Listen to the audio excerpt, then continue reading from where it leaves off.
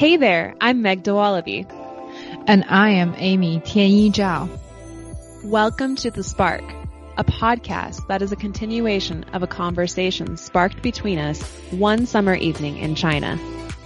We would love for you to join in on the conversation and listen along as we talk about everyday topics, big and small, as two women from two backgrounds, cultures, and countries. Everything starts with a spark. We all have the power to kindle a spark that makes us realize we are more alike than we are different.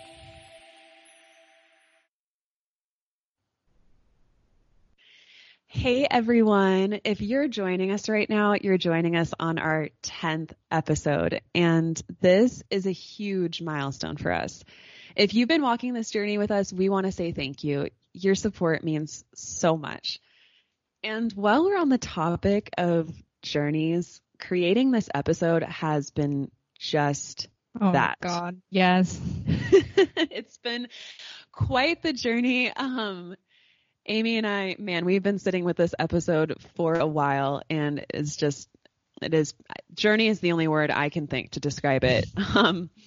But the thing is about this episode, the reason why it was a journey was because Amy and I realized the topic that we're trying to put on the table, we had two separate journeys to the topic respectively. And the topic of this episode is the relationship that we as women have with our bodies. Amy was coming at it from one angle and I was coming at it from the other. And we realized we were both trying to relate to one another's journeys rather than realizing that the place that we ended up was the same. And so this is the fourth and final installment of our Woman series. And we both believe it's a pivotal one when it comes to bringing the series home and when it comes to embarking on the next 10 episodes and beyond. Because really, it outlines what we're trying to do with this podcast in the first place. So let's get into it. Let's open up the topic with how we as women and how our relationships are with our bodies and what that looks like across cultures. Because like I said before, our journeys are both very different, and we want to show you that, but we also want to show you that no matter how different the journeys are, two people across the world can end up at the same place. Yeah, for sure. I definitely relate a lot to the last part of what you said, because my relations with my body are a confusing one. And I would like to start off this quote-unquote journey by telling a story about this girl. Let's call her D. She was my former classmates in middle school. And by then, everyone had their own blog. It was a different time. I was a blogger as well, and I was hosting this blog with quite some followers. And I had my own circle of people that we all wrote under our pseudonyms. All in a sudden, there was this new girl came into the virtual world, and we knew that she was from our school, but she was posting something that was completely different from what everyone else has been doing. She was posting her sexual encounters with upperclassmen as a 14, 15-year-old girl. And everyone was shocked because we've never seen anything like that. And one mission was to find out who she was. After a month of investigation, we finally had a sense of who she was. And we had our clue that she is this girl from the class next to us. And I decided to find out if she was really that girl. We had PE class together, and one day we all got our period, so we were walking on the track, and I popped a question to her. I asked her if she's D, and to my surprise, she answered me with no hesitation. It seems like she was really open about it, even in real life. And I became the one who was uncomfortable because I was like, oh, I didn't realize this myth is going to be disclosed this fast. Wow. I was a little, and I became the uncomfortable one, even though I thought she was the one who wrote uncomfortable things.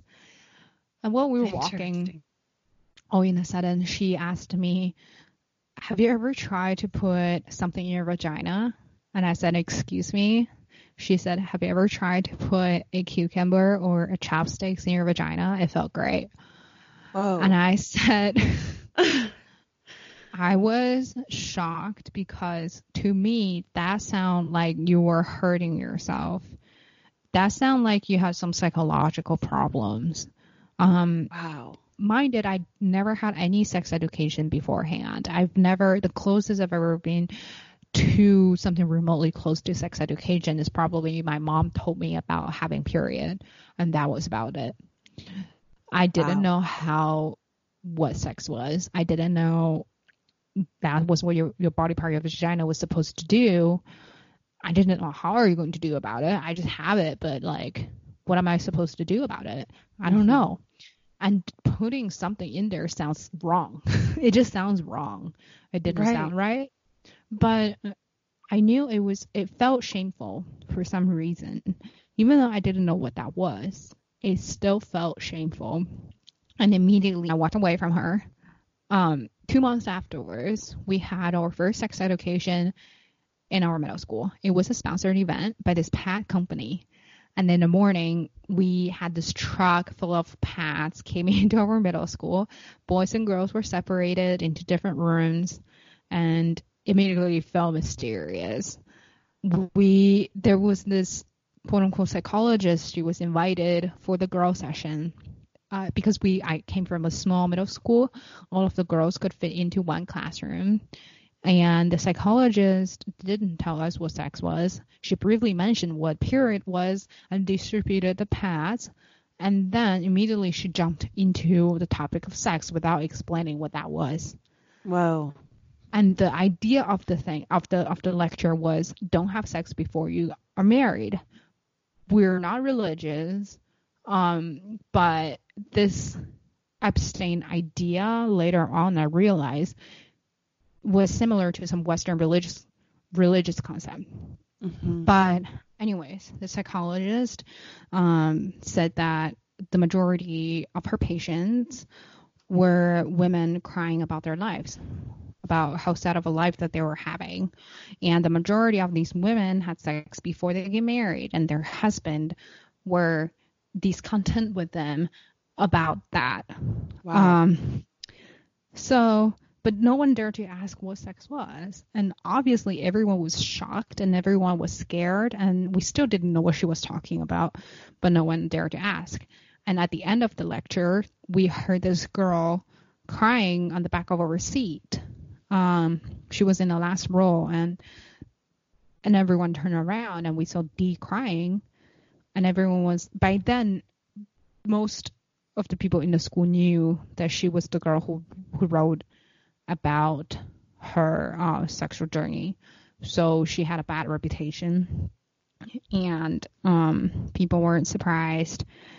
And everyone called her a freak. So we walked out from that lecture thinking that we just had a lecture with a freak.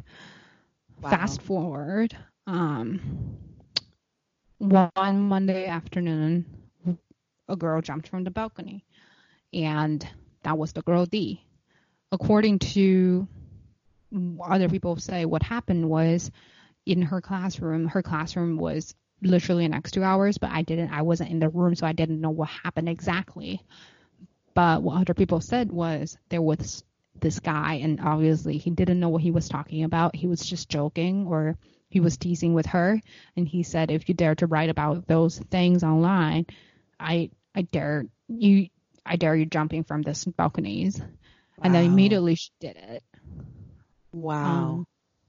And everyone was scared. A lot of people saw that happen, the moment when it happened. And luckily she didn't die, but I've never seen her ever again. She was injured very badly. But some people, there was also a rumor saying that she was pregnant. So that was also one of the reasons why she jumped, because she couldn't afford abortion or something. I didn't know. That was just a rumor, so I didn't know. But the thing was, the accident was she jumped. Yeah. And we were asked to write on a piece of paper immediately our relations with her. And immediately I rejected to confirm that I know her. Mm-hmm. I said I didn't know her. I never had any conversation with her. Obviously not the conversation I had with her during PE class. And it was funny because I think no one in our grade wrote on that paper that they were close to her. Everyone was trying to alienate from her because we see her as a very bad influence, and we saw her as someone who's different from us. Wow. And I also thought people tried to. She had a bad reputation not only because she wrote these things online. Most importantly, she didn't live up to the expectations of what people think she might be. People envision that the girl who wrote about these things should be someone who's at least prettier than her. She wasn't the most beautiful girl that you could ever seen. She's not the most popular girl in our entire grade. She's just a normal girl. But people there was this double hatred, not only because she said something that was so taboo, but also because she is just she didn't fit into the image that we envisioned. And it was funny because looking back, she was the only one who was telling the truth. She was the only one who knew what was going to happen to your body and what are you going to go through as a woman. And she ended up being the only one who jumped. And after her attempt to suicide, I started having those urge to look up information online. I wanted to know more about my body because I was so confused about it, and I didn't dare to ask because it sounded taboo. And now she's gone. I wanted to know more about it, and then the feeling of shame and the fact that I wanted to know about my own body sounds wrong to me at that time. Yeah. But it didn't stop me, and I was keep going. And thank media, it gave me a lot of information and materials from different part of the world on this specific subject matter. So my relations with my body didn't end up like hers. Yeah. But it was at an age where everyone was confused, everyone was scared, and I felt that scared. I knew that everyone was scared and everyone wanted to know, but no one dared to ask, and the relations with your body was completely twisted just because of this whole incident. So yeah, that was my first encounter with my own body. I'm glad that it turned out all right, but unfortunately she didn't, and who knows how many other girls are out there because they wanted to know more about their body and they maybe want to put those information online as their own self-defense mechanism, or as, I don't know. But yeah, it was completely twisted, not by herself, but by her environment. The environment that she was in. Wow. It's incredible to think because, I mean, across the world at the same time when you were going through all of this, I was also coming into my own relationship with my body. And for me, about in middle school, people started telling me that I was so beautiful. And so then all of a sudden I was very interested. I wanted to know more. Like, why do you think that I'm beautiful? And I just I think it kicked off something inside of me that basically I was receiving messages constantly that my beauty is my currency. And so then I got the idea that if I'm beautiful, I will be fine. If I maintain my beauty, it's for me and it will get me through this world. And that was a very interesting time because when you're in the middle school age, for example, like you said, everything is very fragile. It's very unknown. And you're very vulnerable as a woman, coming into your own. But this is the time when that relationship with your body begins. And so for me, as I moved through middle school and then I got into high school, that was when I think the pivotal moment of this idea in my mind had taken shape, where I decided I wanted to get into modeling. If my beauty was my currency, why not make it work for me and start having some sort of job in high school modeling or something like that, and people will be interested in me and admire me because I wanted, when you get a little of positive reinforcement on something, doesn't matter what it is, you want more. And being in modeling and being able to say, yes, I'm a model, people look to me for my beauty.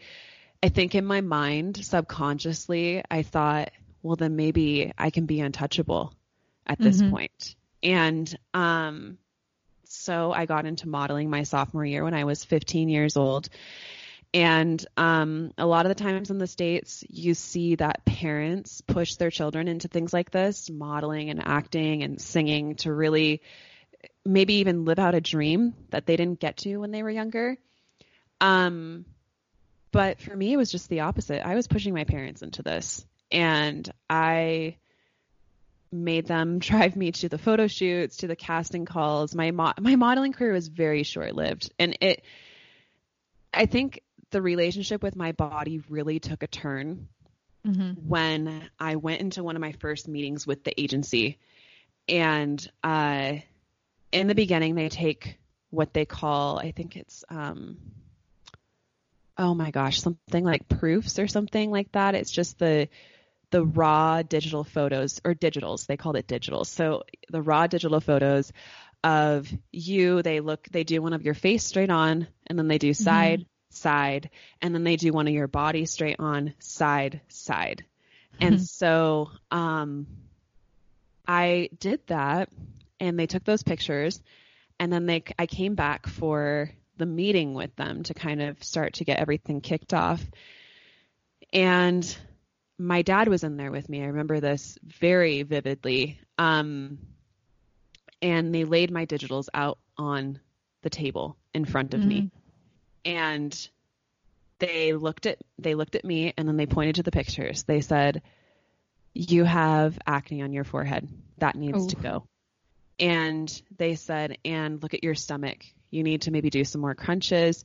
Like, these things need to," basically they were ripping my body apart in front of me at 15. And my dad was sitting right there. And I know my dad was just probably so beside himself, for someone to be telling me all the things that are wrong with me. That's my body. I can't control, you know what I mean? I'm plus your body is changing during that time. So you're not going to have like an athlete's body at age 15 when your body is consistently taking different shapes at that time, because you're still growing into yourself. So in that moment, I received the message that my body is not serving me at the moment when it comes to beauty, and I need to change it.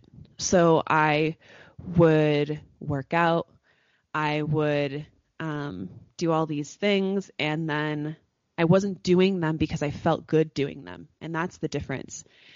And I was punishing myself. That's what I was doing. I was punishing myself to fit a mold, because I was suddenly, the one thing that was supposed to be my currency was not doing its job for me.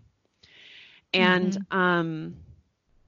so then during that time too, I came back to the agency. I was still trying to go for it. And they told me, well, I think that you'll be successful in Asia, because all the women in Asia want what you have. They want to be tall. They have fair skin. They want to have fair skin, and they want to have blonde hair. And I thought that was so interesting, because because it seemed like in America, we wanted those things for ourselves that people on the other side of the world already had. We wanted darker skin. Mm-hmm. We wanted dark hair. We wanted these different things that our bodies weren't.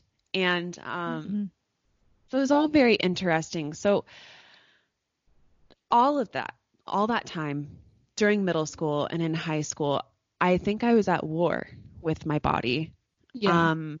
Because I was trying to make it, I was in my mind, I was just adding up to whatever my body was instead of being so much more than that. And this all led to a shame spiral for me. I think I wasn't thin enough, and my face wasn't clear enough, all these different things. You became very dissatisfied with your body and the final product of it.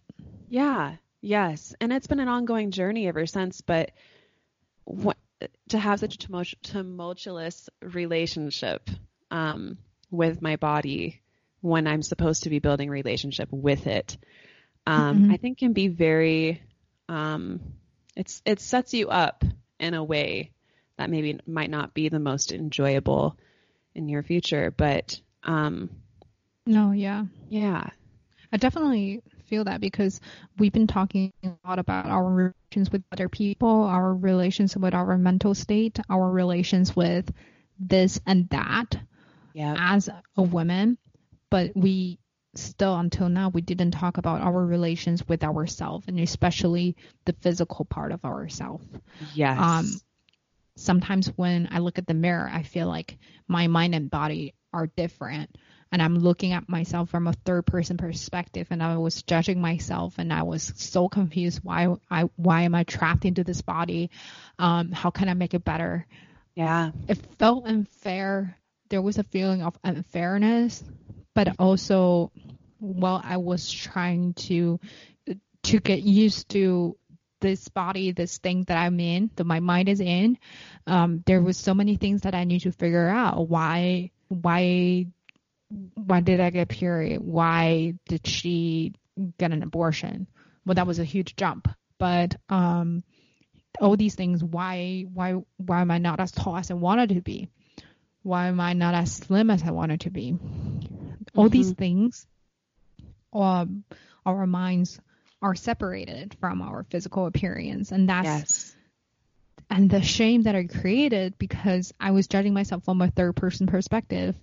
And even the confusion felt like a shame because first, why didn't I know more about my own body?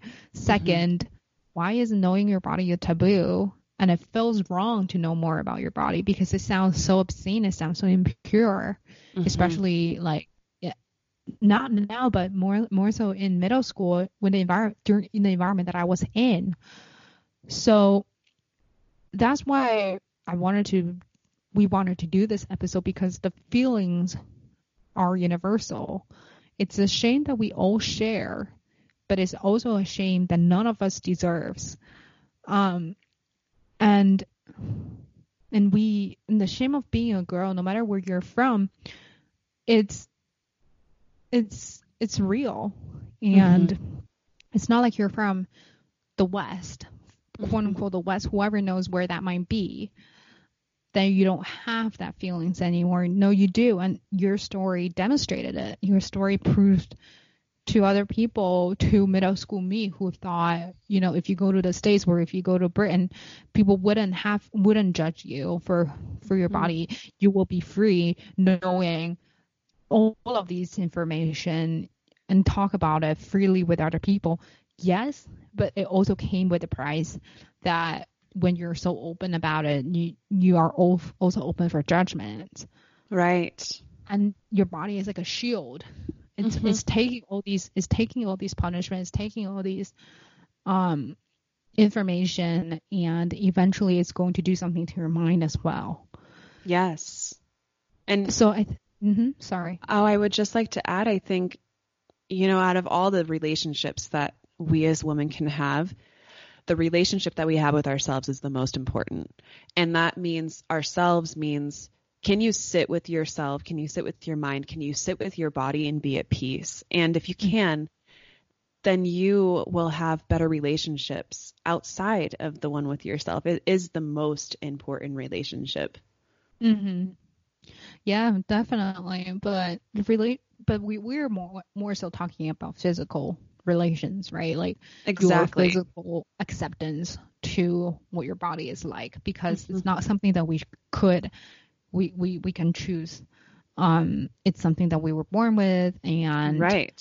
you just have to live with it and to make peace with it, and not to put yourself in a constant battle or in a Right. constant shame. And there's nothing Exactly. shameful about knowing it, but I mean, it's easy for me to say it now, Mm-hmm. looking back. Mm-hmm. But if I were going through it all over again, I would still feel shameful Mm-hmm. to know more about my bodies, because it's just the amount of confusion, and it just felt quote unquote gross, right? Didn't you hear that word before when you're younger? Like it's so gross. Mm-hmm. Mm-hmm.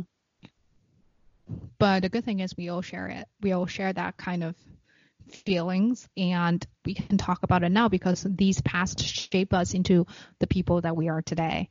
Right. And the women that we are today, even though we came from different cultural backgrounds. And that's what this whole thing is about. This is what this whole podcast is about. I know one metaphor that I mentioned to you before was that I may eat with chopsticks, but you may eat with a fork and knife, but we all end up having food. We all end up eating. Mm-hmm. And there are a lot of programs out there telling people about the differences, like, and this put a lot of emphasis on the fact that I'm using chopsticks and you're using forks. Mm-hmm. However, it's our mission to emphasize more on the fact that we eat food, because I think it's about time that we go one step forward to share more than just the differences. Yes. Not that one is better than the other, but I just think it's one step forward, because the sympathetic, especially the alliances, the feelings that women have, no two individuals are the same, no matter you're a woman or a man. And but the feelings that we share is something that bond us together. So yes. So I think I really enjoyed sharing my stories with you, even though both of them are so different. Mm-hmm. But there are some similarities to it. We arrived at the same place, and that's yes. Yeah, and that's the heart of it all. Is what unites us. Mm-hmm. Definitely. It's been a long journey. 4 episodes on women, but it's never too many. Right. Yeah, but we want to end this whole thing on the note that to make peace with your body, with yourself. Mm-hmm. Absolutely. Thank you, Amy. Thank you so much for tuning in. If you like what you hear, subscribe and share it with a friend who you think might like it too. Make sure to follow us on Instagram at @spark_podcast, Facebook @thespark, Twitter @thisisthespark, WeChat @thespark podcast, and YouTube @thespark podcast. See you there.